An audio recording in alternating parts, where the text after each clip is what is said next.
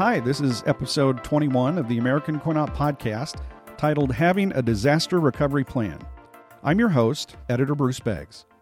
When the unthinkable happens, fire, tornado, flooding, you name it, having a plan in place will help an affected laundry focus on doing what's needed to reopen as quickly as possible. Joining me today to discuss the topic of disaster recovery is Robert Bo Steiner, District Director for the U.S. Small Business Administration's Illinois District Office. A U.S. Naval Academy graduate, Steiner began his career in the military, serving 10 years in the U.S. Navy as a commissioned officer and naval aviator. Steiner then spent 8 years working in the private sector with roles in executive management, sales, and marketing before joining the Department of Homeland Security's Federal Protective Service. He joined the SBA in February 2013 and leads SBA's operations across Illinois. Bo, welcome to the American Coin-Op podcast. Hi, Bruce. Thank you. It's great to be here. Let's start with the basics, Bo. As it relates to a small business like a self-service laundry, what exactly is a disaster recovery plan, and how important is it to business continuity? Disaster recovery plan is really your strategy that looks at potential risks to your business, whether it's from natural disasters, whether it's from man-made disasters. But it's basically that strategy that you have in place that you put on paper to think about what those risks are and how you will either mitigate any kind of adverse impacts or the processes by which you'll recover from something that happens in your business. How detailed should a disaster recovery plan be, and what aspects should one cover? What we ask people to think about is look at the risks that you see within your business and your environment. From a natural disaster standpoint, different things are happening in California versus the Midwest versus the Southeast. So you don't want to address all those issues. You just want to address the things that have potential to impact your business. In the Midwest here, we have flooding, we have tornadoes. So looking at those sorts of things, looking at man-made things, a fire, a water main break. But even those other things that could affect your business, like, say, your supplier base can't get the product to you, or your repair shop that repairs all of your machinery can't come and service your needs. The first step is really thinking about what those risks are and kind of just bulleting all of them out. The next step is just thinking about, okay, what are things that I can do to prepare for that?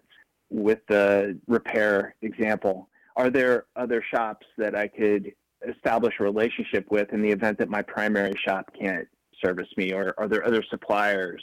Or if there was a fire, do I have a process in place? Do I have my insurance in place to go ahead and move as quickly as possible to repair what was damaged and get things back up and running?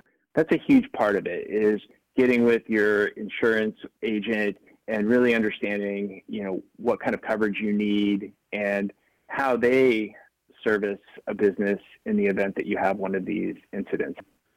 Who should have access to a plan? Is that really solely for the owner operator, or is that something that he or she should be sharing throughout their company? We think that there should be many people within the organization, and really everybody should be informed on the disaster recovery plan. And the rationale behind that is, as an example, if you have an emergency situation, a natural disaster, and the owner's not available and they're the only person that had that information, then nothing's going to start moving forward until they deal with their things that are going on personally to come back and then start working on things in the business. So having people who are informed and can start to activate that plan as quickly as possible is key to getting that business back up and running. From an employee standpoint, obviously we all want to make sure that our team members are safe and secure if it's some kind of natural disaster sort of thing. So we want them to be informed and understand what steps they should expect from the business. So that must mean that communication both with the business staff and with customers has got to play a significant role in disaster recovery. Is that right? For sure. Number one, having a way to communicate with your employees and team members is key, right? So having a phone tree or some other mechanism where you can easily communicate with your team to do everything from saying, hey, don't come into the office today, to, okay, here's what happened. These are the next steps that we're going to take. So that's huge. And then as far as customers go, obviously they're going to be impacted as well. So having some way to communicate with your core customers, whether it's through social media or an email list or some other mechanism that you use to make sure that your customers are informed, will be helpful as well. By over communicating, you build credibility with your team and with your customers because they understand what's going on. They understand, to the extent that you can share what's happened, and they understand why they may or may not have access to the facilities or the resources that they're used to, but also the timeline to get back. So yeah, communications is huge. And so having some aspect of your thoughts about how you're going to communicate with those different audiences in your disaster recovery plan can be really helpful because you've already thought through what those steps are. You know, it's one thing to have a recovery plan, but it's another to be able to execute it during and after an emergent situation. Is your agency a believer in training and having preparedness drills? Absolutely. We believe strongly that, if you've got the plan, you need to have that training session with your team so that they understand what they're supposed to do. So that does two things. One is it also gives you the opportunity to get feedback from the team. If they say, hey, we understand the business at this really frontline level, and these are some of the things that this plan doesn't address, then you can start to build that in. Okay. So that's a huge thing. Yeah. The second piece is the preparedness drills.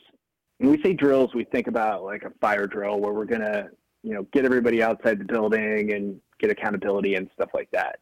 When we think about the disaster recovery plan, it doesn't necessarily have to be that physical act of doing those things, but it could be, hey, this is a scenario. Let's say we've got flooding in the area.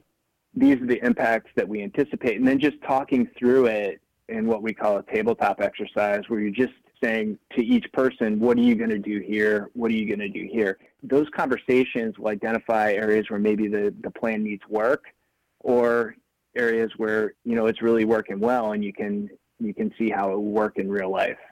The bottom line is that if you train everybody, you do an exercise, you run through a scenario or two, then people will understand their role, their responsibility, and if something does happen, then everything will go much more smoothly.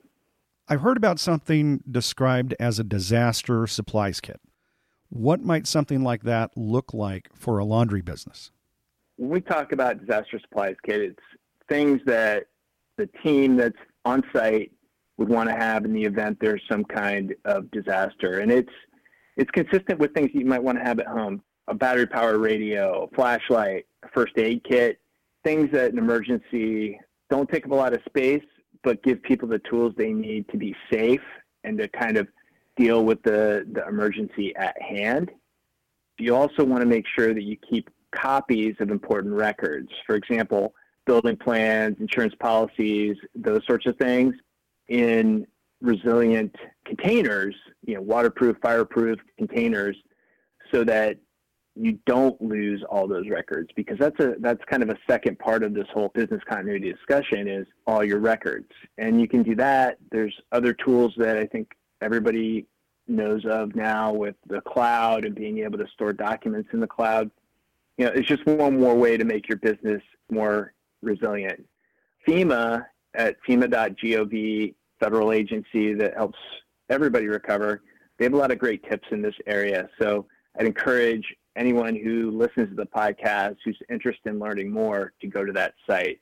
And we talk about training the team and employees within an organization is, they should have their own disaster supply kit at home too, so they're safe, that they've got what they need in the event of emergencies.